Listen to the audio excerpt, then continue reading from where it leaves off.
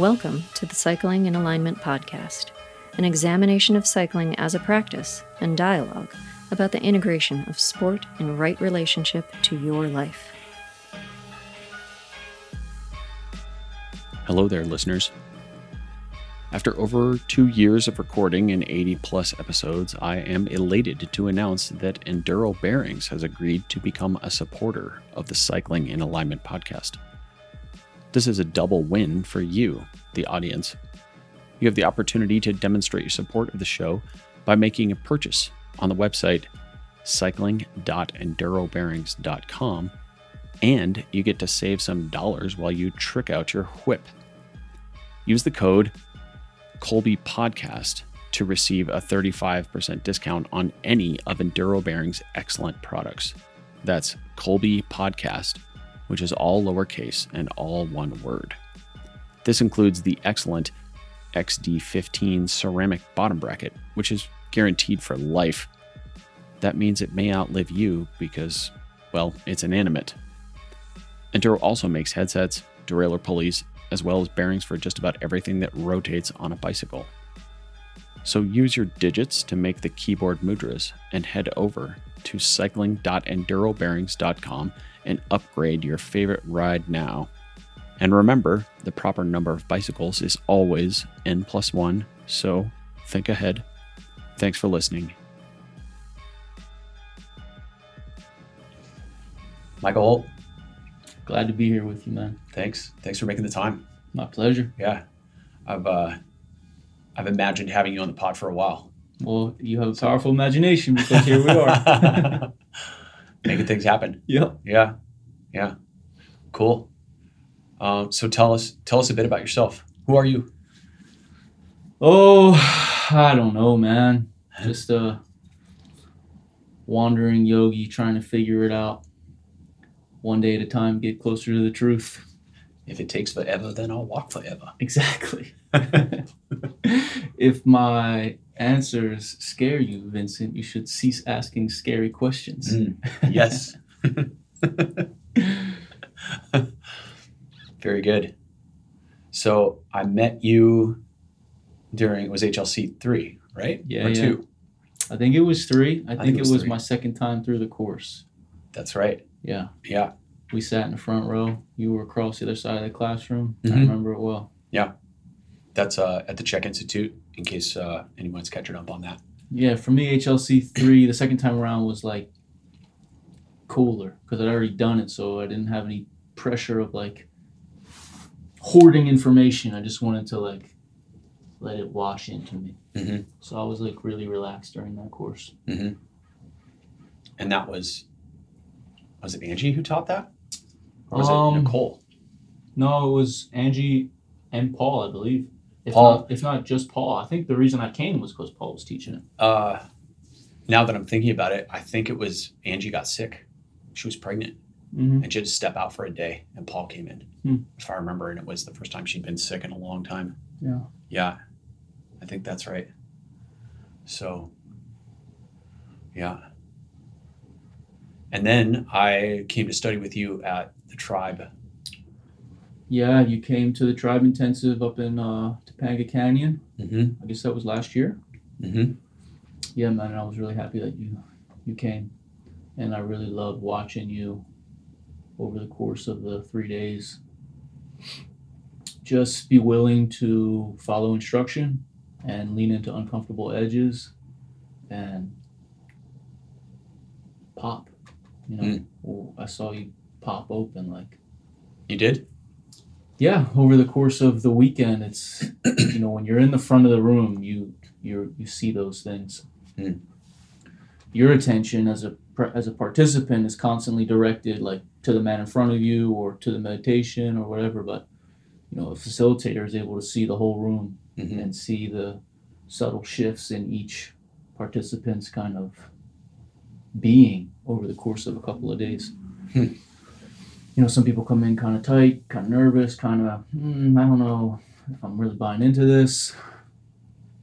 But you just watch this embodied softening over the course of the intensive. Mm-hmm. And it's very rewarding. And I just remember you sharing some of the things that you gained insights about. And it's difficult, I think you would probably agree, to describe what it is we even did at a retreat like that. I mean, of course, there's a lot of breath work, there's a lot of meditation, there's a lot of partner practices, there's a lot of introspection, but a lot of waking up really early to a gong. Yep. It's very monastic style. Mm-hmm. But it's not so much the things that we do, it's the states that we access while we're doing the things that we do.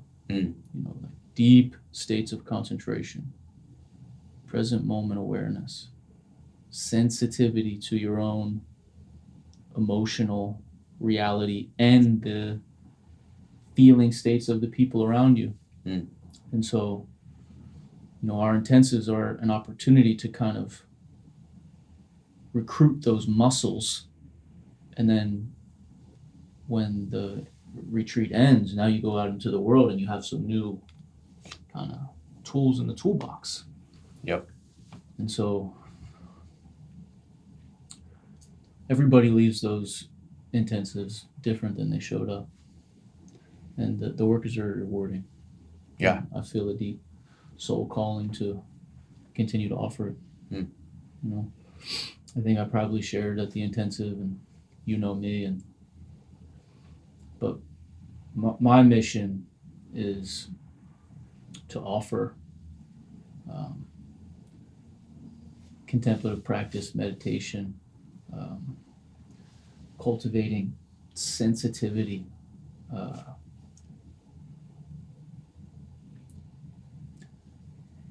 bringing about transcendent experience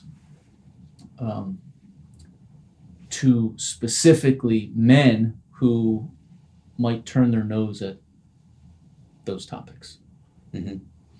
Because I think that in pop culture, there's maybe this view of meditation as like man bun, granola eater, Burning Man, hippy dippy. And a lot of guys, like tough guys, are very quick to just say like, that's not me, but that's not my experience of meditation at all. And I think anybody who applies themselves diligently to the practice will find that it calls forth and requires, a real warrior spirit. Like, it's a battle to sit still and wrangle your own mind. Yeah, right. Control the wandering elephant. Yeah, there's nothing passive about it. It requires heroic effort, determination, discipline. It's totally worth doing, but I offer the test to any man who tells me or feels that spiritual practice is just lightweight. Fluff. Yeah, if it's fluff, then go on a 3-day retreat and see what that requires of you. If you look back through the ages, the monastics, the warriors were, the monks were the badasses. And I'm on a mission to make meditation badass again, because I think it is badass. And I think the more people, especially men nowadays, who would summon the courage to just sit still with themselves and understand themselves at deeper levels and heal, traumas that they're carrying, the world will be a safer, stronger, more beautiful place. Agreed. Yeah, because it comes down to the individual. I mean, people nowadays are so woke that they want to topple capitalism or transform the entire government. But let's start a little smaller than that. Let's take a look at the man in the mirror and see. Right. Are you taking good care of yourself? Are you aware of how you're feeling?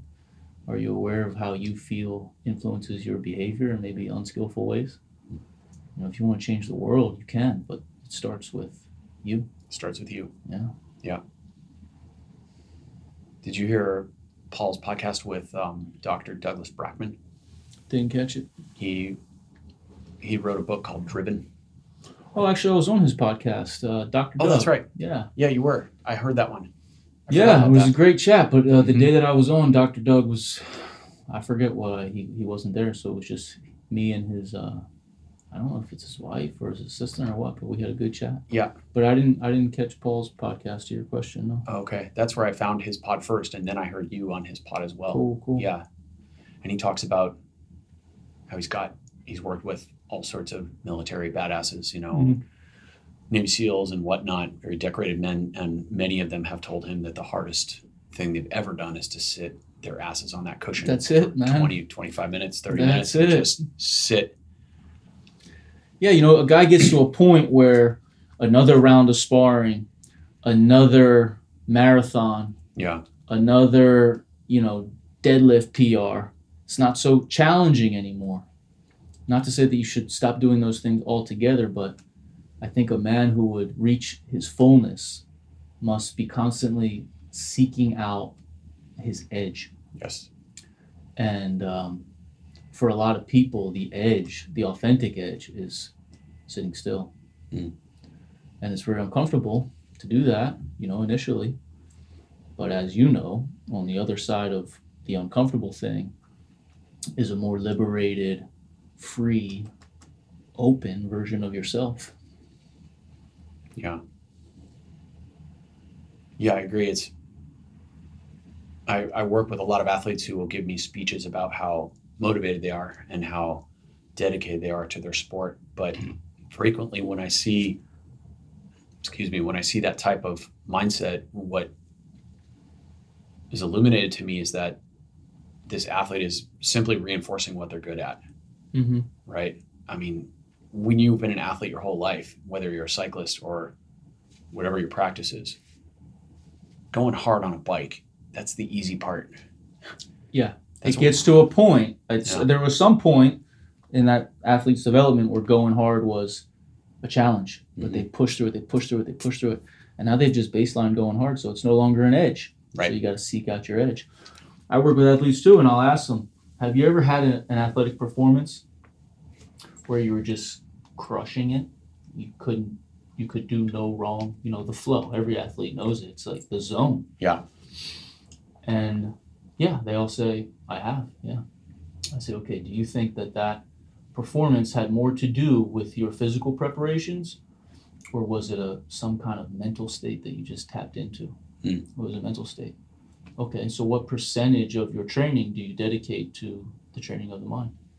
None. Or, I do a 5-minute meditation practice every day. And I go to the gym for 3 hours. Yeah. But you just admitted that your peak performance has more to do with your mind than your body. So your training should reflect that. It makes sense when you think about it. The zone is high concentration. It's such high concentration on the task at hand that there's no leftover bandwidth for self-referencing. You're so intimately engaged with what you're doing that there's no leftover attention to create the self that's doing it. To witness, yeah. So that's a state that can be, yogis live in that state. Concentration is one of the 3 primary skills of the meditator. Concentration, clarity, and equanimity. Concentration is a skill that can be developed. And concentration is a meta skill. When you cultivate high concentration on your meditation cushion and then the bell goes off, the concentration doesn't just go away. That's with you now, and you can just pour that into whatever you're doing. It's like when you go into the gym and train your muscles, you get strong, and you leave the gym, you're still strong. Right. Right. That's what concentration is for the meditator. So strong concentration makes you better at whatever it is that you're doing.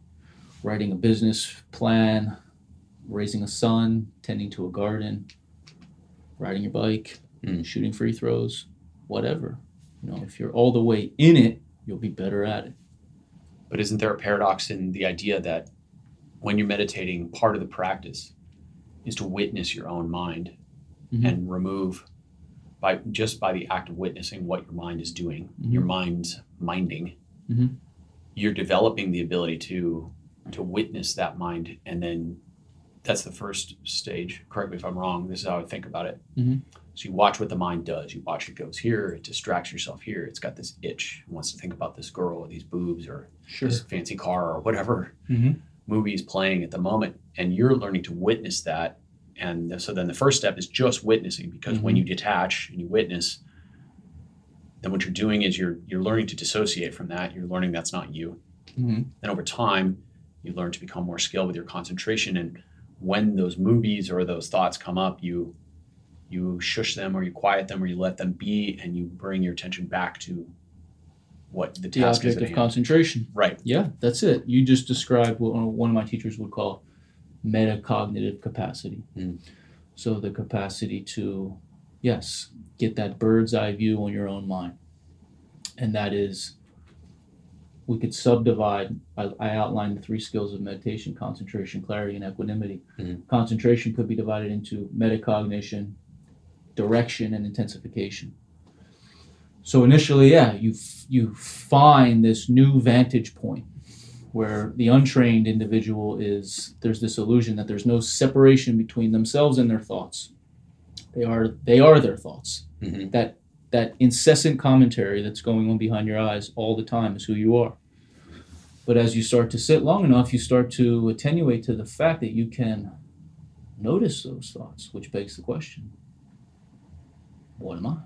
Who is the thinker? Who's the thinker? Who is the observer? So as that space starts to lengthen between the observer and the thought elaboration, the opportunity arises to direct the mind through intention, to be more intentional with the thoughts that you allow to perseverate in your head, because most people would agree that the majority of the problems that we're dealing with are not actually based in the present moment. Our minds are so powerful that they can pull us out of the present moment and create some fantasy story of some doomsday future or some terrible past that has an effect on our emotions here in this moment. Yep. So the flip side of that coin is that you can incline the mind toward positivity. You can learn to intentionally think thoughts that make you feel good, or you can peacefully abide in non-conceptual stillness. And like you said, just kind of zap a thought the moment it arises, and then they just stop coming. And that is deeply relaxing. And I work with a lot of successful individuals, entrepreneurs, and men who have done the thing they set out to do. And I think oftentimes people who are called to a deep spiritual inquiry occupy 2 populations. One population is people who are really suffering. Life has become very hard to manage, and we're talking about trauma, addiction, depression, like really things are so bad that, oh my God, I guess I'll try meditation. It's so bad that I'll try meditation. I'll try anything. Yeah, I'll try anything. And then at the other end of the spectrum are people who got the thing that they thought they wanted. They worked hard, relentlessly towards some goal, and then they got it. And it was cool for a little while, but not that long. It didn't bring them. And so then they found another goal, right? And they hustled toward it, and they get it, and that's cool, but not for that long. And then after you do that enough times, you're just like, well, what the fuck? Right. What's really going on here? So you can learn how to relax. The reason I brought it up is because a lot of these highly functioning individuals that I work with, they're so diligent that they don't know how to relax. And relaxation is a skill that takes practice. And just because you're not doing anything doesn't necessarily mean that you're relaxing. So through the practice of meditation, you can learn how to cultivate an embodied state of deep, deep, deep rest. And you find yourself in this space where, everything I'm working toward is available always and only right now. What do we want? What do we really want? If you boil it all down to the lowest common denominator, freedom. Freedom will not come at some future point. It has come now. Freedom will be tasted now or not at all. Right. And nothing needs to change in your life for you to be free other than your perspective. Well, I would add to that in order for a person to really experience freedom, part of that evolution of the individual, please tell me if you agree or disagree with this, but we trap ourselves with our choices, right? We marry the wrong woman. We buy a car that we can't afford. We buy a house we can't afford. We work to please other people, to impress them with our whatever. Sure. Right? And these acts imprison us. I mean, this is like Jocko Willink's lesson, right? I'm paraphrasing, but it's something like being an adult requires absolute authority and responsibility for your actions. Absolute responsibility. I dig that. Right? Yeah. It's like you got to look at how you dug this hole for yourself. Yeah. Right? I think that's the spiritual path right there. Claiming absolute and total responsibility for yourself, for your well-being, and for your happiness. No one will save you. Because if you have $200K in credit card debt, you might be able to sit there on a park bench and think you're free, but really you're not. You've enslaved yourself. Yeah. Right? By borrowing too much money. Yeah. And that would boil down, I think, to one's values. Your values dictate your behavior. And if you value the opinion of others, then you're likely to rack up a whole lot of debt, buying things you can't afford or don't need or don't even necessarily like, to impress people that you don't know or don't necessarily like, But if freedom, if you get clear, that's why it's so important. When you sit still, these are the kind of questions that come up. And these questions are uncomfortable. So most people don't sit still. But questions like, what are your values? What are your values? What is your life's highest value? And does your day-to-day life reflect that? If someone was to follow you around for a day, would they be able to deduce what your values are based on how you live? That's a great question. Or would you have to tell them? Because if you have to tell them, then your values are an idea. If they don't live inside of your flesh and bone, then they're not real. So we each must decide what our values are and then architect a life that reflects them. And that's living in integrity, and that is, that's wealth. So wealth is not a number in the bank account. Wealth is enjoying your day-to-day life.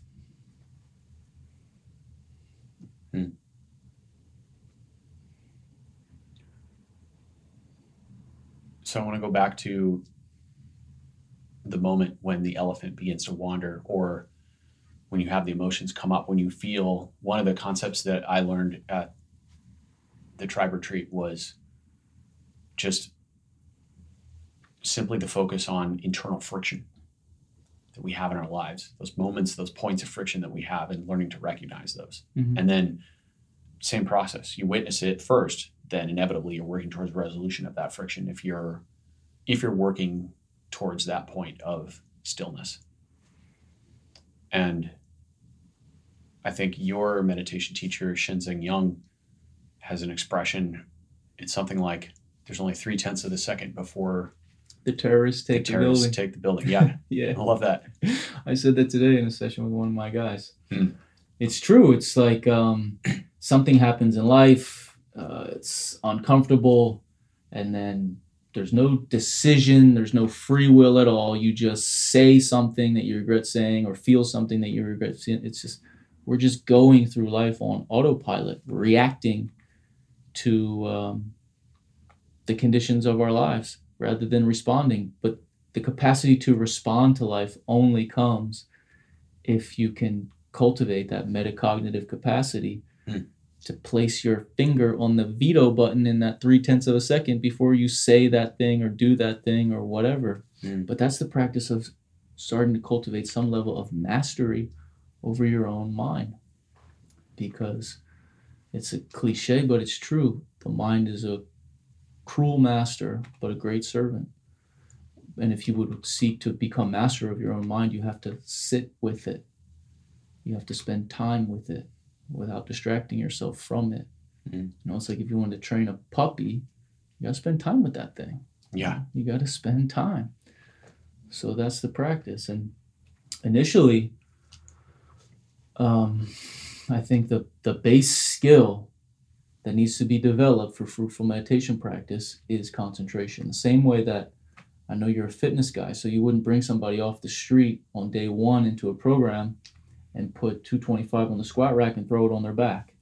You would want to establish some foundation of core strength. Yeah. And then you can build upon that foundation of core strength by eventually loading patterns. But you don't start there. So concentration is that foundation that we build upon. And concentration is an effortful practice. You remember on the tribe retreat, I was encouraging you guys, try harder. Try harder. Somebody came up to me and said, no one ever told me to try harder during meditation practice. Yeah. I mean, he dug it.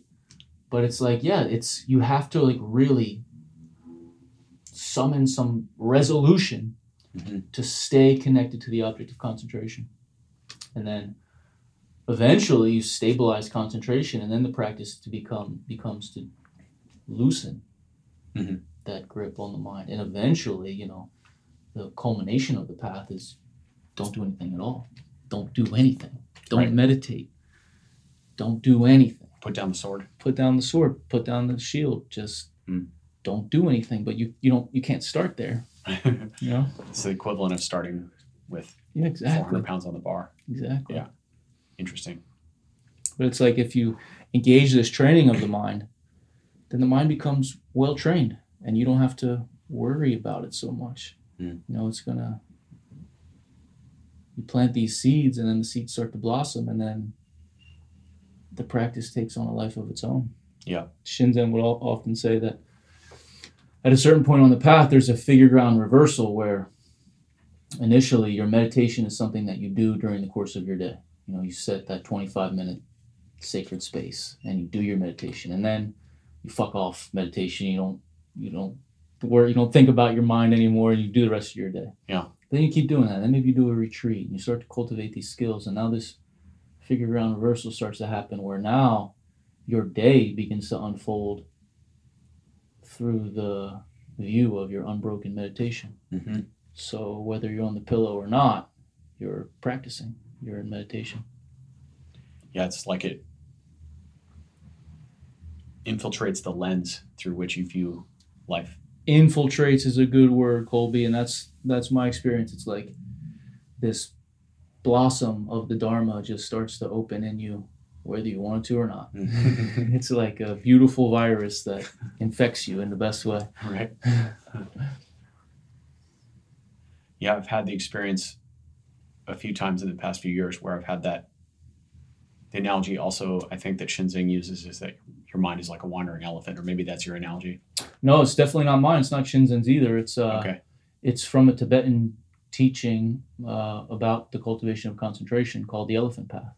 And there's this whole allegory of, wrangling the elephant, leading the elephant. And eventually there's like 9 pictures. There's 9 stages of concentration.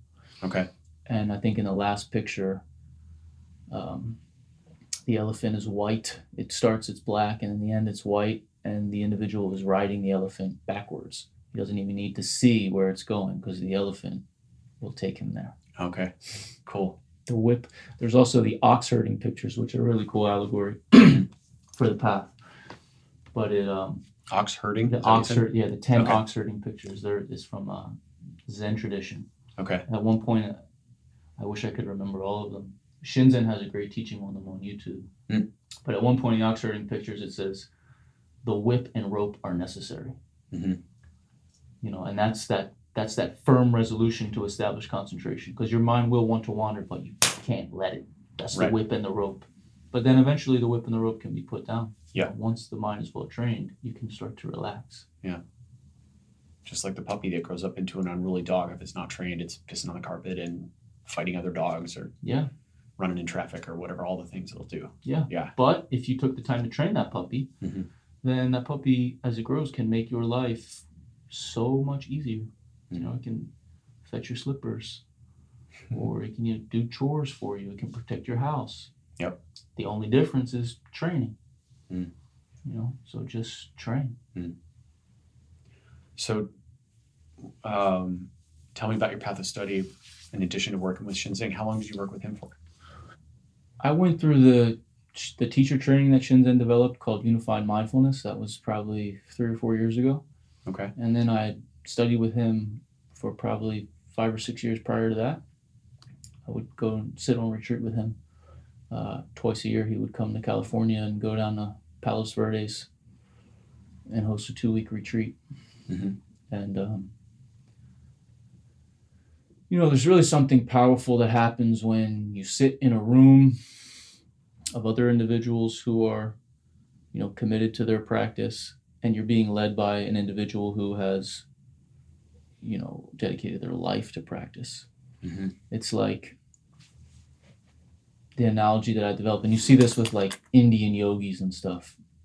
When you learn how to get really, really, really still, like really, you start to just like, I think, sit a little heavier in the fabric of space-time, and you create a little hill, and then people just move towards you. It's like, it just happens very organically. Like if you look at a guy like Shinzen, he didn't set out to be a spiritual teacher, And the way I see it, teachers, quote, like that, who are like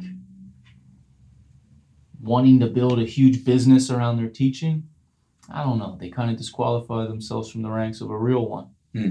The real ones, people just gravitate toward them for no other reason other than there's something really different about this guy. Mm-hmm. This guy is perceiving reality in a way that most people aren't. And he can teach me how to do that. And I want to learn how to do that. Mm-hmm. So yeah, I studied with Shinzen for, I don't know. It's hard to keep track of time, man. Maybe 7, 8 years. I moved to LA from Philly when I was 24. That would have been back in 2009. Mm-hmm. And I got out of Philly because I just needed to change of scenery. And my life was out of balance, out of order. And I thought that if I changed my environment, maybe it would help me. Mm-hmm. And I just randomly found this meditation collective that was close by where I was living here in Santa Monica. And through that organization, I met a teacher named George Haas, who's an amazing man, an amazing practitioner. And there was a few teachers in this particular organization. George was one of them. And George was the one that I could just feel was my kind of guy. He would teach the practice and articulate the practice in a way that was coming from, like, you could tell it was coming from a deep personal understanding. Like, he was articulating his direct experience. He wasn't teaching me what somebody taught him. He wasn't saying what he heard someone else say or what he read in a book. He was a real one. Yeah. And real ones are the exception to the rule, man. Mm. And so I just kind of gravitated toward him, and he was a Shinzen student, so he introduced me to Shinzen, and then studied with Shinzen. And George also introduced me to Dan Brown, the late, great Dan Brown, rest in peace, to an absolute legend. He just passed away a few months ago. Mm. But those 3 men definitely have informed my meditation practice, the way I practice and the way I teach individuals to practice. Mm. George Hoskins and young Dan Brown. So you mentioned that he was the real deal. Do you think that's a function of someone having an intimate understanding of a practice, whatever that practice is, whether it's meditation or weightlifting or martial arts or whatever? Do you think it's a function of them healing themselves on that path as opposed to intellectually understanding something? Absolutely. I do. And even Shinzen, I mean, he started as a scholar of comparative religions, and he went to Japan to like write a report on Buddhism. And then he ended up, long story short, he became a monastic. But yeah, to answer your question, you have to relentlessly apply yourself to a particular practice or skill day in and day out and learn, everything there is to learn about that skill, and then start to see everything through the lens of that skill. You see this in martial art, you see this in meditation, you see this in, art. Musicians, if you go all the way into something, you start to see the world through the lens of that thing. And you learn about the world through that thing, and the things in the world teach you about that thing. And yes, you heal yourself through that thing, and that's the hard work. And it's like, and then the easy work is teaching the people how to do what you do, because you do it, it's just part of you. Mm-hmm. Like when I look at my life and my work, the hard part of my work was getting myself in order. That was like a hero's journey. I'm not trying to say that I got it all figured out or that there's still not work to be done, because there always will be. But I know I'm functioning at a lot higher level than I used to. And I know that if I continue to do what I'm doing, I'm just going to continue to function at higher and higher levels. So the hard part was figuring out how to get myself in order. The easy part now is working with people, because I just say, oh yeah, I know where you're at. I've been there too. Mm-hmm. This is what I did. This is what you could try. Mm-hmm. You're not me, so you can, tweak this in a way that works for you, but work is so easy. Yeah. The healing is the hard part. The work is the easy part. You hit on a critical point there, which is the error in logic, mathematical logic. There's an instantial generalization, which is a flaw in logic, right? It's pretty simple. It's like I have whatever. I walk down the street, and when I cross this street, I stub my toe on this curb. Therefore, everyone will stub their toe on this curb when they walk down the street. Just because you had a personal experience of whatever, I did this type of interval training on my bike, and then I won a bike race. So you will too. So everyone will win bike races if they do the same intervals. And this is such a basic, when I explain it, it sounds trite or sophomoric, but I see people apply it not only in cycling coaching, but in life over and over and over again. And I think there's a tension there, because there's truth to it, as you said. Like, what makes you a good teacher is the fact that you've gone through your path. You came from Philly to LA. You had your own challenges in your past, and you walked down the path, and you had an inner understanding of how to grow on this path and how to discover meditation for yourself and how it helped you heal. Mm-hmm. So that's a powerful lesson.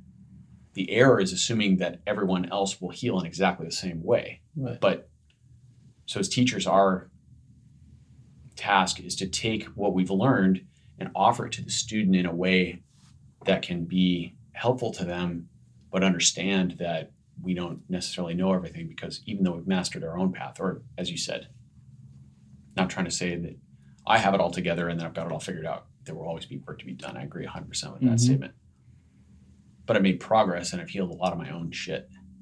So the practice for me is to interpret what I've learned as an athlete, as a human, as a father, as a husband, and help, and as a person who's first and foremost sweeping my own doorstep, right? Which is tenet number 1 of Paul's program. Mm-hmm. Like, that's the first thing, we, all, in that order of operations, we, all. Apply your own oxygen mask first. And so the goal is for me to apply that mask, do my own work, continue to sweep my own doorstep, but also, and offer that, whatever lessons I glean from that process, to my clients, to my loved ones, to anyone else who may benefit from it, but without assuming that my path is their path. Yeah. Right. And to also remain a student even as you're in the role of teacher. Mm-hmm. And that means continue to study with your own teachers, but also approach the people that are looking at you like you're their teacher. Approach them like they're your teacher. Because they are. Yeah. Absolutely. So I learn from my clients all the time. Same. And isn't that beautiful? Yeah, man, it really is. It never fails. Like, someone comes to you wanting to work with something that you could also shine a light on in your own personal life. Mm-hmm. Yeah, so to remain, humble and, not a guru, not a teacher, okay, but remain humble, because I definitely don't have all the answers, but I'm happy to help and listen to whoever wants to work with me. And, I'm not meant to work with everybody. Some people are just not going to dig how I approach things. And there's teachers out there, and I don't dig how they approach things. So, if you're looking for someone to work with, you got to find somebody who, resonates with you. Yeah. And I don't resonate with everybody, and that's okay with me. Mm-hmm. I don't want to. Right. Yeah. If you resonate with everyone, by definition, you would be scaling to the masses, and that's probably not Yeah. your objective, right? My objective now is probably, I don't know, really kind of define the individuals that I want to work with and not work with people who aren't in that. Of course, help everyone in life, live in service and be useful and be helpful, but not everybody. I don't need to engage everybody in a professional relationship. I want to work with a certain kind of person, somebody who is prepared to work, who understands that the healing path is not unicorns and rainbows. It's hard work. It's confronting things you successfully avoided. It's, you need some tenacity, and you have to be willing to look in the back of the closet, dig everything up. And it's totally worth doing, but it's not easy to do. It's why most people don't do it. But I want to work with people who are at a point in their life where they're ready to become something new. And there's always another corner of the closet to shine the light in. That's what's cool about it. Yeah. Right. Whether it's your own closet or your clients. But it's such a fascinating process when you get to know someone really well, because you start to feel their edges. Yeah. And then you give them a little light to show them what they're missing. Right. Or a little push toward the edge. Not too hard. Too hard. Right. Just a little loving. Pushing the lower back. One of my good friends in college sort of was like a pop psychologist at this technique. But he was somewhat cruel about it. I mean, it was like a playful thing for him. He was quite smart, quite clever. So he would meet people, men or women, and he would play this game, which is see if I can make them cry in 2 sentences. Wow. That sounds sadistic. Is brutal. He was really good at it. People didn't like him very much. No I would imagine they didn't. I don't think I liked him either. Honestly, I never met him, but he sounds like kind of an asshole. He's smart guy. Yeah, that's fair. He lightened up now and has changed his ways. Yeah, I mean, he's a great coach. If he has that kind of insightful clarity around somebody, then he could probably make somebody joyfully laugh in 2 sentences or relax in 2 sentences. So maybe he should lean into that edge. Right. But he had clearly an ability to perceive the tension in an individual pretty quickly. That's I think it's a gift actually that more people have than they probably realize. Yeah. But it's Paul's gift. One of his many gifts, right? He can look at a person and see all the things, all the crazy shit that he can see, and immediately pick up on their tension that they're trying to resolve, their internal friction. Yeah, and that's a byproduct of that practice of stillness, of cultivating that magnifying glass on your own being. Because until you can see yourself that way, you'll never be able to see anybody else that way. And that can be offered as a gift, that level of clarity, or you can reduce somebody to tears in 2 sentences. Right. The choice is yours, but there are consequences to the choice you make. Yes, of course. And Paul, to be fair, I think it was Nicole Devaney who told me that he filleted her soul in one of the classes he taught with her. So he has the capacity to do that, but I'm sure he did it in a way that ended up changing the course of her life by several degrees. Yeah, sometimes the sword that comes from the teacher is a loving thrust right through your intestines. But you got to make sure that the person that you're eviscerating is prepared for that. Yeah. Not everybody is. Right. Or how can they be, but maybe robust enough to survive the attack. Yeah. Right. Yeah. Or the dissection. Yeah. Yeah. Love it. So will you describe a little bit more about what goes on at the tribe retreats? I want to share that with my audience. Yeah, man. And actually, we have one coming up in early November. In Austin. Just outside of Austin, yeah. Okay. I think it's about an hour drive from Austin. So it's September 29th as of recording. This will probably get released in the next week. So just so cool. You know, So yeah, it'll be November 4th to 7th, I believe. Okay. And anyone who wants to learn more can go to tribemenscommunity.com, or you can just shoot me an email through my website at savageandsaint.com. Cool. But yeah, the pillars of the Tribe Men's Community are, I teach with 2 colleagues, men who I trust, really amazing teachers in their own right. And my offering to the community is self-mastery, which is just like a really sexy way of saying like holistic health. You know, I'm not claiming to have mastered myself, but I'm on the path, and you know, it's important. So I teach around lifestyle practices, health practices, you know, natural means to shift your state, optimize your well-being, you know, coming into right relationship with your mind, with your emotions, moving your body in healthy ways. I teach martial art, as you know. I teach Muay Thai. I teach Filipino martial art, Pencak Silat, Tai Chi, and Qigong.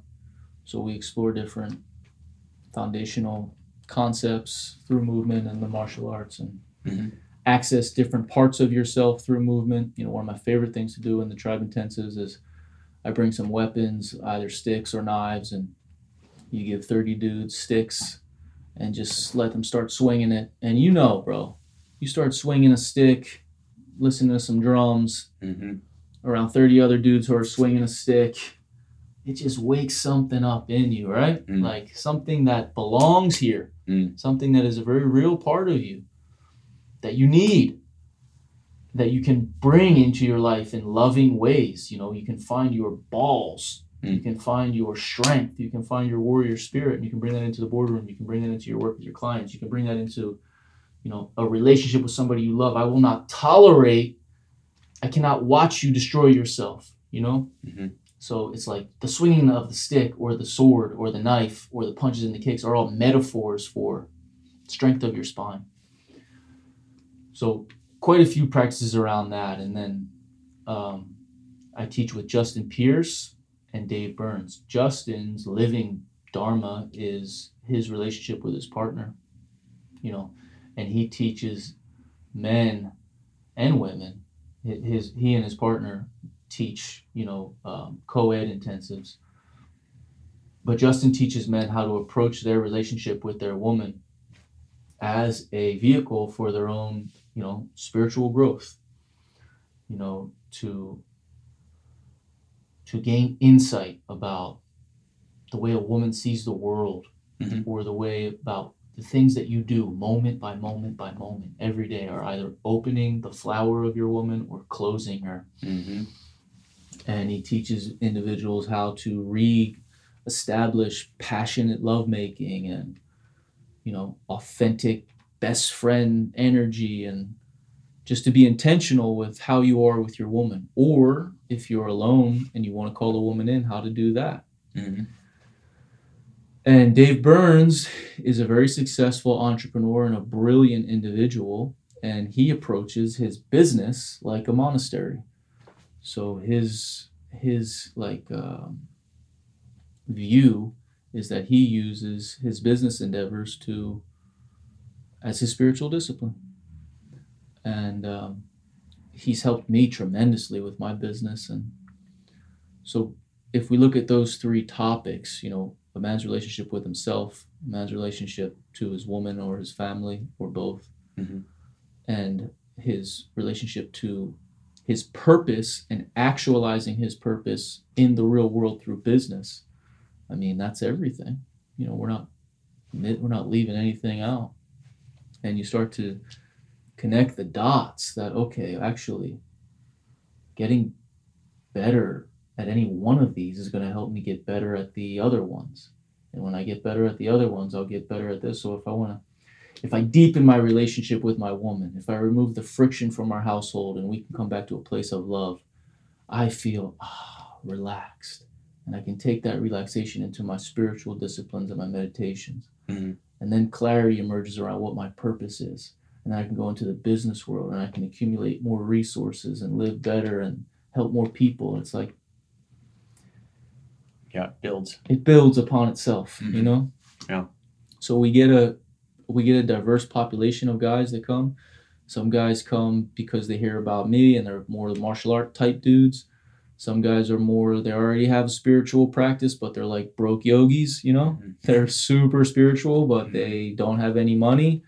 And, you know, earning money in the world is part of, you know, well, not necessarily, but if you want to be a man in the world, you're going to need some cash. And so that becomes its own discipline. So we get a diverse population of guys, and every retreat that we've done thus far has been better than the one before. And it's just always an amazing feeling to see people grow in the container that we create. And it's very rewarding work, and I'm looking forward to Austin in November. Yeah. I have to say my experience last fall, me in Topanga was it was outstanding. And I'm not just saying that because you're here on my pod. Like, you guys had a commanding presence for the group that generated a lot of stillness and a lot of attention. Mm-hmm. And I think that's very rare, you know, in so many groups, so many Zoom calls, so many meetings we have, so many other classes I've attended, people are, you know, scratching their ass or petting their cat or whatever. And that's just one. This may sound like a detail, but it set the tone for the entire weekend, that we're here to do work. We're here to learn. We're here to be present, right? And distractions are things that we're going to put to the side for the moment. Yeah. Even the simple things like the noble silence that we did during some of the breakfasts, which is, just to explain that concept briefly, it's a period of time where you set aside and you agree as a group, you're not going to make eye contact with anyone. You're not going to speak to them, but you can be in presence with them. If somebody catches on fire, you know, obviously you do what you have to do, but barring disaster, you simply, you tend to yourself. Mm-hmm. Is that a good description? Yeah, it's a great description. You know, that's pretty typical of traditional retreat practice. You know, the Tribe Intensive is not a meditation retreat, but there are certainly periods of meditation. And we start every morning with an early morning practice of breath, movement, meditation, and then we maintain that noble silence through breakfast, as you described. And, you know, if you look at it through the lens of a traditional, like, let's say, Buddhist meditation retreat, the entirety of the retreat is done in noble silence, because, like you said, we collectively agree to just do away with all the social pleasantries that we maintain when we're in, you know, ordinary reality. Say good morning, you acknowledge someone's presence, you hold a door for them. But we collectively agree that we're not going to do that, not because we want to be rude, but because we want to allow for this kind of upwelling of insights or epiphanies or moments of clarity. And somebody could be on the verge of some kind of insight, and then all of a sudden someone comes in and says, "Hey, that was really great this morning, huh? What do you think about that?" It's like, it can feel very invasive when you touch the depths that we touch. You know, you don't really feel like having meaningless side chats. You know, you'd rather just stay in that space of stillness. So yeah, it's powerful, and it's totally worth doing for a period of time.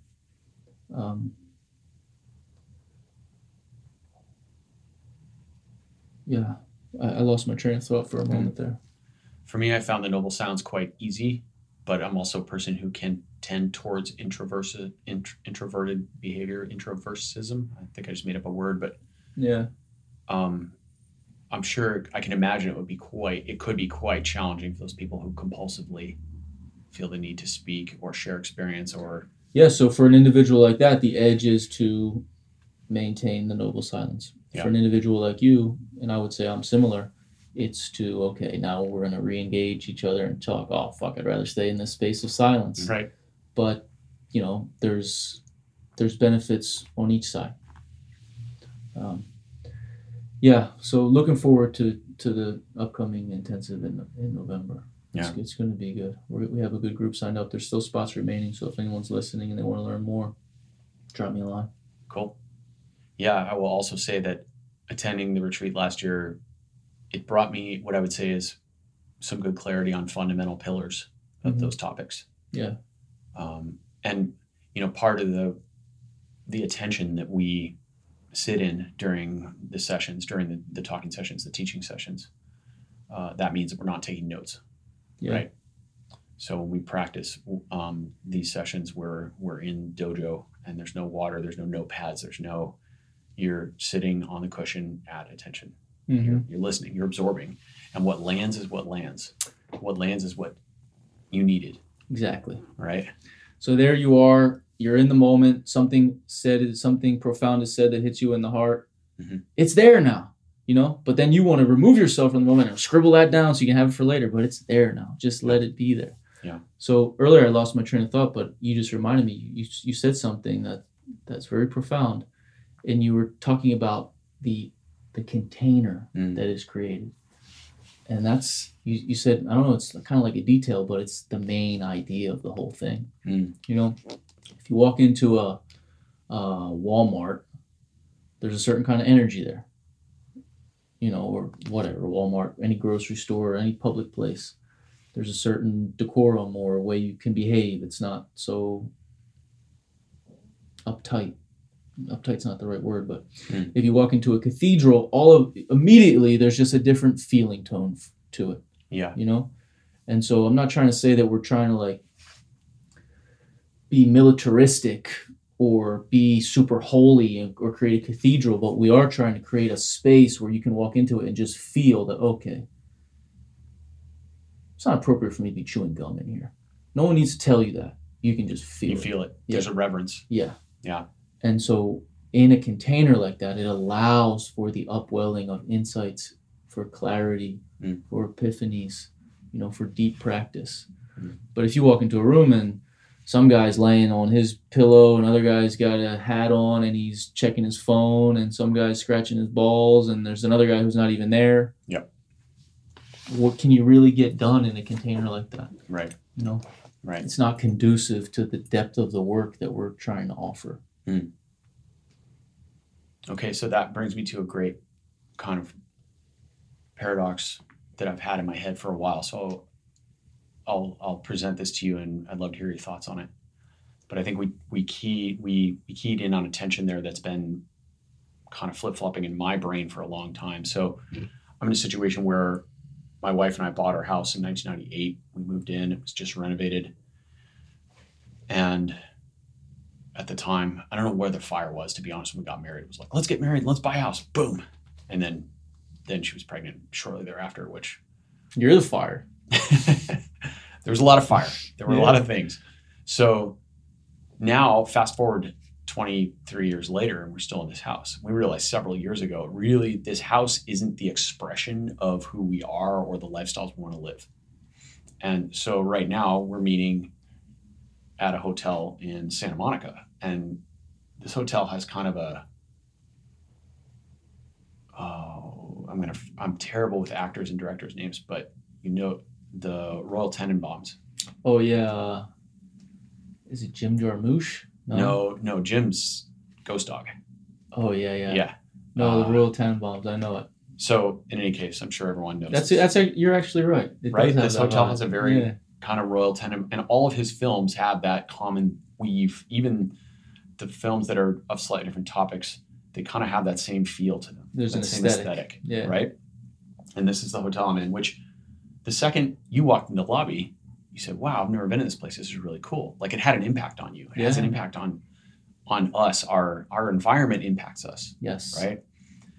And this was landed home to me when my wife and I took a trip to Spain this spring, because we stayed on this amazing property. It was this huge place with multiple structures and had a gym and had a big yoga room, basically a dojo. And the first day we were there, my wife got up and she walked the entire property. It's several acres. They have a farm dog, and she walked the property. Then she went and did yoga for an hour. And these are things that don't happen commonly at home. Right. And I was blown away, because I realized the reason she did it is because she has the right space to do it in. The environment, the atmosphere, the surroundings, the structures enabled that behavior out of her, right? Totally. Whereas some other places you can't. I mean, it's so having that wrestling match without going into the details of why we're still in this house and we haven't sold it, finances, life, etc., blah, blah, blah. Knowing that that house isn't really the expression of our lifestyle that we want to live, I've had this tension in myself because I for a long time, I was quite unhappy because I felt relatively trapped in that house, which I realize that's a really privileged, potentially asshole-ish thing to say because I live in Boulder, Colorado in a house that is inflated by a massive real estate bubble. So I'm not trying to sound ungrateful or privileged at all. I hear you. I'm simply stating that this house isn't the expression of how we want to live, or it's not the environment we want to exist in.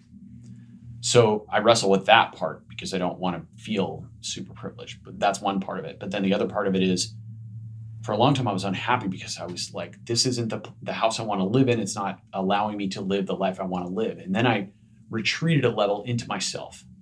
And there's a point where the coin flipped and I realized, all I really need is air supply, clean water, clean food, people who love me. The rest of this is just material stuff. It doesn't fucking matter if it's not the floor I want or the architecture I want or the kitchen faucet is shitty and old and whatever. Like, these things don't matter. They're just physical things. Mm-hmm. So I retreated a layer is how I think of it, because I made my bubble my own perspective. And in a way that was a good edge for me to push on because it helped me go into myself and cultivate happiness in my own regard, start to train my elephant. That was one step in that process. Mm-hmm. And yet I still recognize that our physical environment impacts our psychology. It impacts our emotions. It impacts our behaviors. It has to. Yeah. In obvious ways and in probably much more subtle ways. And one of the practices I still remember from before I attended the tribe retreat with you in Topanga, I also did an online retreat. I remember. With your group. Yeah. And one of the practices you had us do was go clean your space. It was a simple, treat it as a meditation, but it was a tidying of your space, whatever that means. Organize papers into stacks, put your dirty laundry in the hamper, or make your bed, whatever, simple things, right? If those things are done, then vacuum the floor or clean the sink or whatever. And it was given to us as a practice to clean your external environment so that it could be a reflection of your internal environment and give you space. Just as when you guys create space, that container in the dojo, it gives us space by calming the physical environment. It allows the emotional and mental space to reflect that. Absolutely. To some degree, right? Absolutely. So I don't know if that was a question or more just an exploration, but... No, it was a very profound observation about the way one's environment affects their mood, their behavior. I think you can think about it too, like I look at the cultivation of health as tending to your most proximal living space, your body. If you can make of your body a cathedral-like environment. You can be very selective about what you put inside your body. You can allow for the release of emotions that you're holding. Take out the trash, let the gunk go. You can clean out the bowels and remove impacted, feces that have been there for a long time. The health is a deep clean of your body because, as you just stated, when you walk into a space that is well maintained and orderly, there's just a felt sense of reverence. Yes. And so the practice of health is tending and tidying up that most proximal living space that we all have, our own body. And then once that's clean, you just want to kind of live in a place that is orderly and conducive to, for me, it's not for everybody. It's not for everybody. And it's not the way, but it is my way. The way I choose to live is things go in the right place. Things are orderly. When I wake up and I do my morning practice, everything is where it belongs. And it makes me, I do a lot of my work from my home. And so when my living space is well maintained, I find myself to be much more at ease and productive. Some people, they're just like to, I'm not trying to say that's the right way. And in fact, I can probably go too far that way. Be too orderly to the point where it's a little OCD. Yeah. But it works for me. And I think there's something in the masculine spirit that thrives on order, regimen, discipline. It's like it's in us.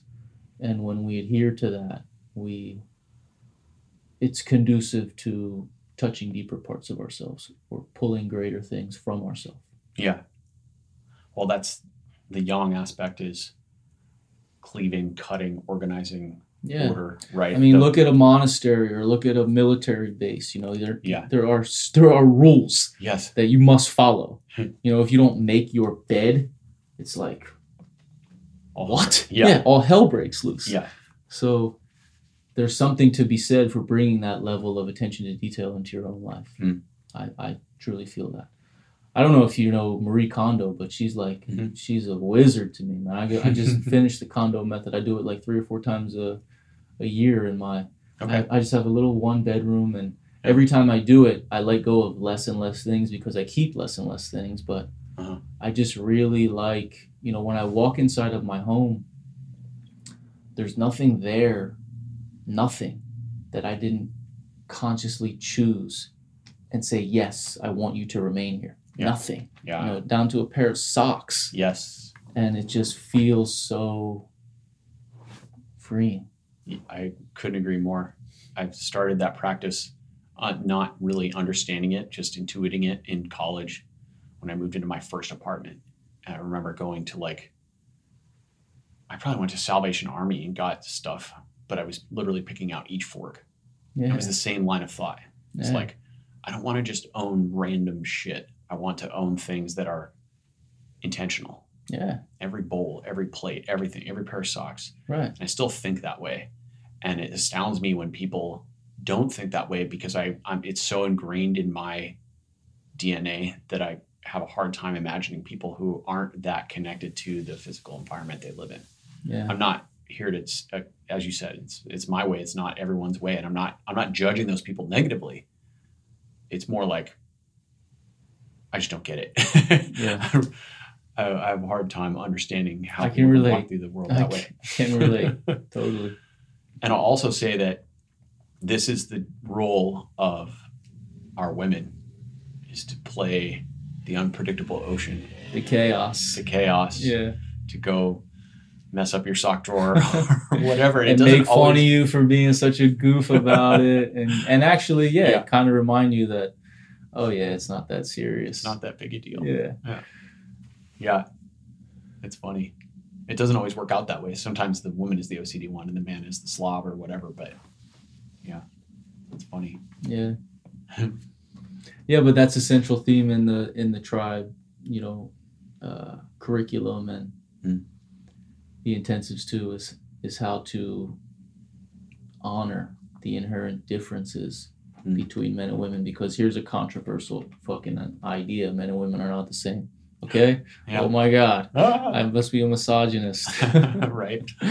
But they're not the same. They're not even equal. No. But they're balanced. Men and women are balanced. And, you know, I've done quite a bit of work with Justin. He's one of my best friends, and I've been in the room while he's teaching many times, and I always learn something from the way he talks about, you know, the masculine energies and the feminine energies, and how to create polarity with your lover and understand her better, and, you know, imagine what it might actually be like to be a woman, and to love, you know, all those things that drive you crazy about her, to actually become somewhat amused by them and see how beautiful they are. Yeah, I mean, I'm biased, but I believe the world would be a better place if every man came to a tribe intensive. I would agree with you. Yeah. We're doing good work in the world. You know, it's unfortunate because I guess there's like a reemergence of men's work, you know, in the past couple of years, and there's a lot of whack stuff out there. There's a lot of weak stuff out there. You know, I've seen, I'm not going to name any names, but I've seen, you know, cultures of men's communities that are just promoting kind of ways of being that I don't think are helpful for culture or society. And then I've also seen, you know, like super misogynistic, kind of women-hating, alpha male type bogus shit that's just like kind of becoming pretty popular. And unfortunately, like if I explain to somebody, if it comes up in conversation that, I'm teaching a men's retreat, that goes through their filter of whatever that means to them, that may to be totally different from what is actually happening. But Yep. you know, the men's intensives are not like, it's men retreating from life, retreating from women, retreating from their family, retreating from their day-to-day obligations to engage practices so that they can re-emerge from that experience and go back into their lives with a renewed sense of clarity, purpose, reverence, awe, admiration, love for the people in their lives, and to, you know, find their own strength so that they can lead themselves well toward the things that are meaningful in their life, and also lead the people in their lives that are depending upon their leadership. Mm-hmm. So it's important to me. Yeah. Yeah. Just to rewind for a second, I think one of the key takeaways that I was gifted at the retreat was simply the concept of polarity that's taught by Justin. Yeah. That word is so critical to understanding how men and women relate to each other. Yeah. And if you want to read a bit about that and have a good understanding of Justin's teachings, you can go to the website and search for an article called How to Breathe a Woman. Yeah. That's a really powerful article. Yeah. Yeah, there's a lot of good ones on the blog there. But that's a great one. Say the name of the website again, please. TribeMen'sCommunity.com. TribeMen'sCommunity.com. Yeah.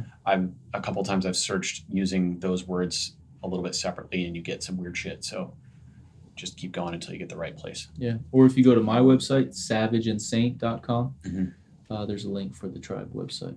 Okay, cool. Yeah. But yeah, there's some good articles, and that's a good one too. Yeah, including your article about liver. Yeah. The king of all brick foods. Yeah. Is that what it is, the title? Yeah. That's what it was called. Yeah. I put that out before Liver King blew up and stole my thunder. My friend Jonathan will not stop sending me Liver King posts just because he thinks they're hilarious. Yeah, that guy, man. That guy. But yeah, there's a lot of good articles. There's some good videos. But yeah, to Justin's article, it's How to Breathe a Woman. It's like, you know, if you want to create that passion with your woman, you have to just get still. Yep. Because the masculine pole is just complete non-preferential stillness.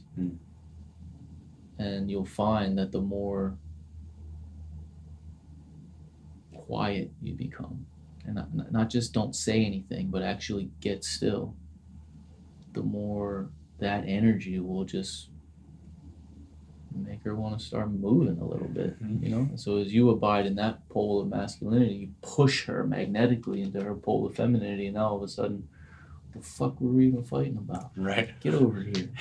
Sit on my lap. Yeah. You know? It's not that simple, but it is that simple. But it is. Yeah. Paul said it, the same exact thing just a few days ago in course. He said, you know, on the one hand, it's really simple. Yeah. It's also insanely complicated, but at the same time, Yeah. it's not. It's really simple. Yeah, and it's not like you're, you know, brushing aside whatever it is that she's upset about or whatever. What does she want? She wants your presence. That's all she ever wants. Authentically listen. Yeah. And be present. Yeah. That's all she wants. Yeah. And that's, you know, you can learn how to do that. But to bring it back to the pillars of the tribe community, it's self-mastery is a one-body practice. It's your relationship to your own body, your own mind, your own spirit, your own emotions. You know, you have to start to exercise some mastery there. And then Justin calls us into a two-body practice. Okay, how do we bring these skills that we're cultivating in our spiritual disciplines into the real life, you know, playing out of our loving relationship? And then Dave brings us into a multi-body practice, business. Yep. You know? Yep. How does your presence affect your business? Well, I promise you it does. One of the things that you'll find in a tribe retreat is, you know, offering feedback or observations to somebody about the way they show up, about their posture, about their body language, that everybody who's ever encountered them has thought about them, but never told them. Never said. Yeah, because that's just not how society works. You just don't tell somebody everything that you think about them. Right. But, when you tell somebody that from a place of, I want you to know this so that you can, grow. It's like, oh shit, I never knew that my inability to hold eye contact was the reason that people didn't trust me. Right. I didn't know that because my breath is so shallow that there's just this underlying level of anxiety that people feel around me. And if I just practice breathing into my belly, I feel more calm and people feel more calm around me. It's like all these little pearls of wisdom that you get about yourself that you never knew. Yeah. But you put them into practice and it blows your mind the way when you embody these teachings that you learn, the external world responds to you differently. I was thinking actually of that exact exercise the other day when Paul was staring at me in class, because he does have a way of filleting souls. And one of the things I took away, the gems, was that apparently I think we had 3 students stand in front of the class, and the rest of the class gave feedback on who looked more present. That is how I remember the exercise. And one of the takeaways for me was that I hold a fair amount of tension in my jaw in my masters. And that was one of the things that told people that I come across at times as a little armored. Yeah. Which is, looking back on it, it was so crystal clear. Like when you're standing in front of a class of people, you feel like you're being judged because you are. That's okay. Just be judged. Sit in the crucible. That's what you're there for. But so I was thinking of that during class the other day when Paul was looking at me, and I checked in with my masters and I found they were relaxed, which is good. I'm sure he saw 16 other things you could have commented on. Yeah, and that's the thing. I mean, you might get one guy tell you something that's, seems to be a little off. But if somebody gives you a piece of feedback and then somebody else gives you the same piece of feedback and then somebody else, it's like, okay, wait a minute. Common denominator. Yeah. Maybe there's something for me to look into here. So you just get insights about yourself.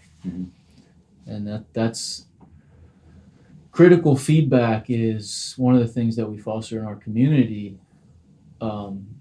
Not to pick somebody apart or break somebody down, but to build somebody up, to summon the courage to tell someone difficult about themselves that everybody thinks but no one says.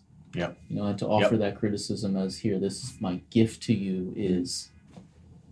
Yeah. And then to be willing to receive that. And when you can create those cultures in your close male friendships, you can up-level your whole tribe. Getting that authentic feedback and in that environment of that container comes back to that environment, right? Exactly. It's like everybody signed up for it. We're all here to get our asses kicked a little bit.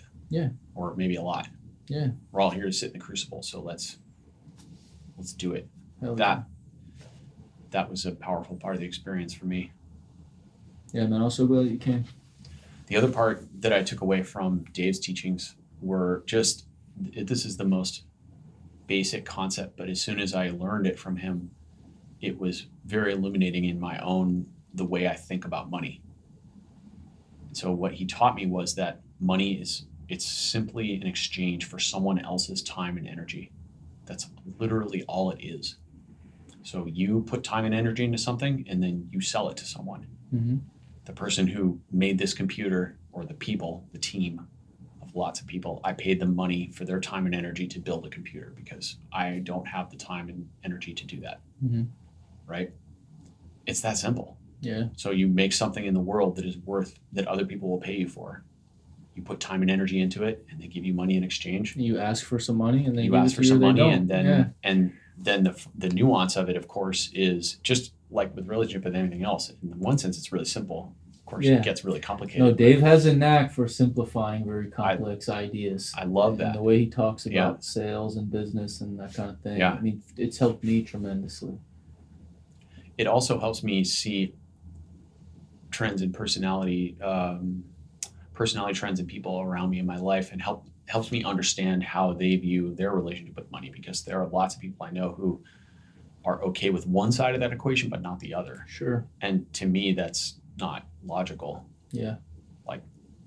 Or they'll spend money on a super fast car, but then they buy shit for food. Yeah, I mean, right? I think when you engage in this inquiry about your blind spots, which is the practice of self-mastery, those blind spots are going to show up most often in two places: sex and relationship, and money. So that's it. Yeah. You know, it's like we learn to build this magnifying glass on ourselves in the one body practice, and then we bring that into how we show up in our relationship, and then we bring that magnifying glass into how we show up to our finances and you know, our way of relating to our business. Yeah. And there's a lot of work there. There's a lot of work there. Dr. Doug talks about this. He profiles the driven person as someone who, he says it's very common for them to have this myopic focus on whatever they are, you know, their businesses or their athletic pursuit or whatever they poured all their passion, all their drive into, but at the brutal expense of attention to the other areas of their life. Right. And if I remember correctly, there's 4 major areas. I can't recall exactly because I haven't read his book yet. I've just been listening to his pods. But one of them is definitely relationship and another is money. So he talks about how, you know, people are, and that's an age-old story of the creative person who's super passionate about something, but they're shit for a business owner, right? Basically bankrupt even though they're making these amazing products. Right? Same with the athlete, right? Totally. Go winning world championships or medals or whatever, and whatever they're doing, but then their relationship is in shambles. Come home and balance is crucial. Balance is crucial. Also, like Paul says, you know, you can squat 700 pounds, but it really doesn't fucking matter if you come home at the end of the day and can't get along with your wife and kids, right? Yeah. How happy can you really be? Yeah. I had one other bit I was going to ask you. I may have escaped my cuckoo's nest. Yeah, I mean, we've taken a nice deep dive so far. Yeah. We could talk a bit about Savage and Saint. Please. Yeah. So I mentioned before my website is savageandsaint.com. That's the name of my business. And, you know, it's this kind of living philosophy that has come to me over the years of this kind of these two necessary forces in a man's life if he would reach his fullness. One of the savage determination to improve all areas of your life all the time, but that must then be leavened by this saintly kind of capacity to radically and unconditionally accept the conditions of your life exactly as they are with gratitude all the time. You know, and so if you can do both of those things, you'll find peace. And so I think like the gross interpretation of Savage and Saint, as I understood it when it first kind of came to me, it was because I was very into martial art, like combative martial art and competitive kickboxing and, you know, like street self-defense. Like I really like that, like brutal training, and that's savage. And then Saint was, I was also very heavily invested in, you know, meditation practice. And I was going on long retreats, and that's Saint. But it's kind of like the yin yang symbol, like the savage hides in the saint and the saint hides in the savage. So look at meditation, for example. We talked about how it's difficult, and if you're going to do a long retreat, you better, you know, check your nuts, because it's probably going to be a bumpy ride. It's going to require some strong determination. Yeah. It's going to create a more saintly way of being, but it's going to require a savage determination, even within the context of meditation. So, and then if martial art, you know, you can become very skilled in violence, and that can be quite savage. But if your intention in the cultivation of that skill is to protect people, that's saintly. And if you have a strong kind of spiritual commitment not to hurt people, then that's saintly. So I saw this embodied in a few men that I met a long time ago that really had a profound impact on me. That like, wow, a man can be the most dangerous person in the room and the sweetest person in the room. This at the same time in the same body. Yeah. And I never saw that before. I never even knew it was possible, but I was like, holy shit, that's cool. Everyone should strive to be like that. I want to be like that. So that's that's the philosophy, and then basically that's the energy in Savage and Saint. And then in my work, there's 4 primary areas of exploration that we take that energy into, and that would be the path of meditation, the shamanic path, which is just, like the ritual connection with nature, to learn to see nature as the face of spirit, as your own face, to spend time in nature and to allow nature to teach you about who you are. And then there's the path of Taoism and the path of movement or martial art. So that's a bit about my private work, my one-on-one work in a nutshell. But everyone that I work with, we collaborate on a different kind of program that is born, because everybody has different goals, everybody has different edges, everybody has different ideas. And so that's a basic overview of my one-on-one work. But like I said, everyone I work with is different. I definitely don't have a cookie cutter approach. There are basic foundational principles like Paul's, mind, breath, sleep, nutrition, hydration, movement. Yeah. That's just that's always there. But I allow oftentimes my clients to teach me what it is that they really need. Okay, so one concept that we've touched upon that I wanted to kind of draw out a bit or expand upon is that when you cultivate stillness, when you learn to direct your elephant and you begin to calm to a place of real stillness, for me, this is an essential tool for a coach, because the quieter you are, the more receptive you can be, just as you said, to what the client needs, right? And then when you're teaching them, it's from to use shamanic language for a moment, it's the concept of the hollow bone. Yeah. Right? You're not even really teaching, you're more of a vehicle for what comes, to be pretty esoteric for a moment, what comes from the universe. Yeah. What comes through, you're just a conduit. Yeah. You're a channel, right? And there are times where I find myself teaching and I definitely drop into that state. Yeah. It's like information just flowing through me. And that's where I feel I do my best work, hopefully move the dial the most for the client. Totally, man. Because there's times where you're probably speaking to a room of people or speaking to the person in front of you, and all of a sudden you're like, holy shit, I need to take notes on this because I'm not the one saying this. Something way smarter than me is speaking through me for a moment right now. Exactly. Yeah, and you just continue to allow that to happen. Yeah. And if you maintain the daily disciplines and habits that kind of facilitate that or create that capacity, then that happens more and more often. And humility grows. Yes. Because you recognize that this is not me.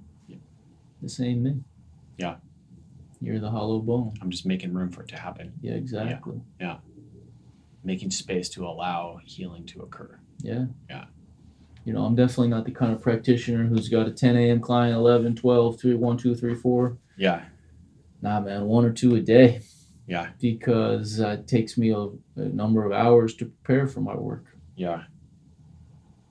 I still don't remember what else I was going to say, but anyway. Yeah.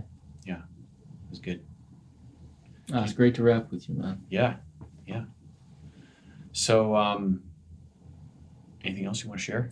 Yeah, I'll just repeat. So the intensive is coming up early November. There's a few spots remaining. You can find more information at tribemenscommunity.com, or if you want to drop me a line at savageandsaint.com. And there's also links for my socials on that website. So I'd be happy to hear from anybody who has any questions about what we discussed.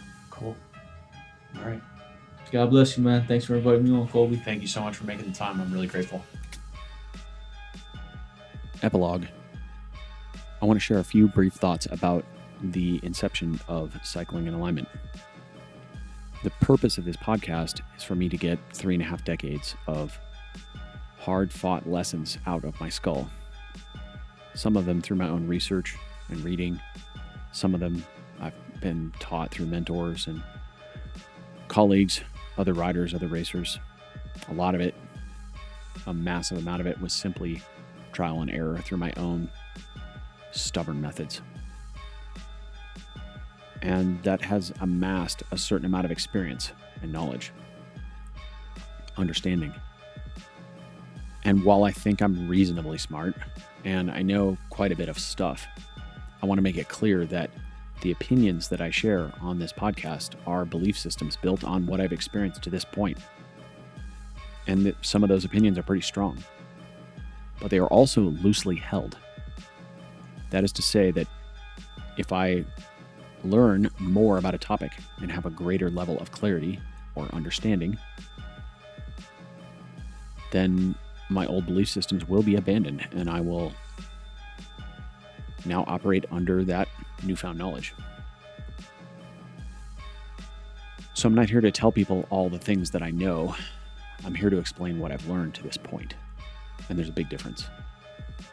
Also, that is the intent when I discuss things on the pod with guests, is to learn from them and have a discourse. Because if we can't have a discourse as adults, then we've lost one of the basic tenets of modern society. Even if we disagree, we ought to be able to, in most cases, shake hands and walk away. Because after all, this is sport we're talking about, and while sport is training for life, it's nothing to get too upset over. The purpose of the podcast is to help me help other people, and specifically to help them actualize their highest potential by illuminating a path that enables alignment with their truth, their intent, and their coherence. That's really the end goal. So I'm grateful for your listening. My intent is also not, to be clear, to gain an audience or become popular or gain social status in any way. I don't care about that stuff. That said, if you feel an episode that you have heard will help someone you know, please share it with them. That helps us reach the end goal, which is to help more people. Thank you for listening. I'm grateful for your time and attention. Blessings.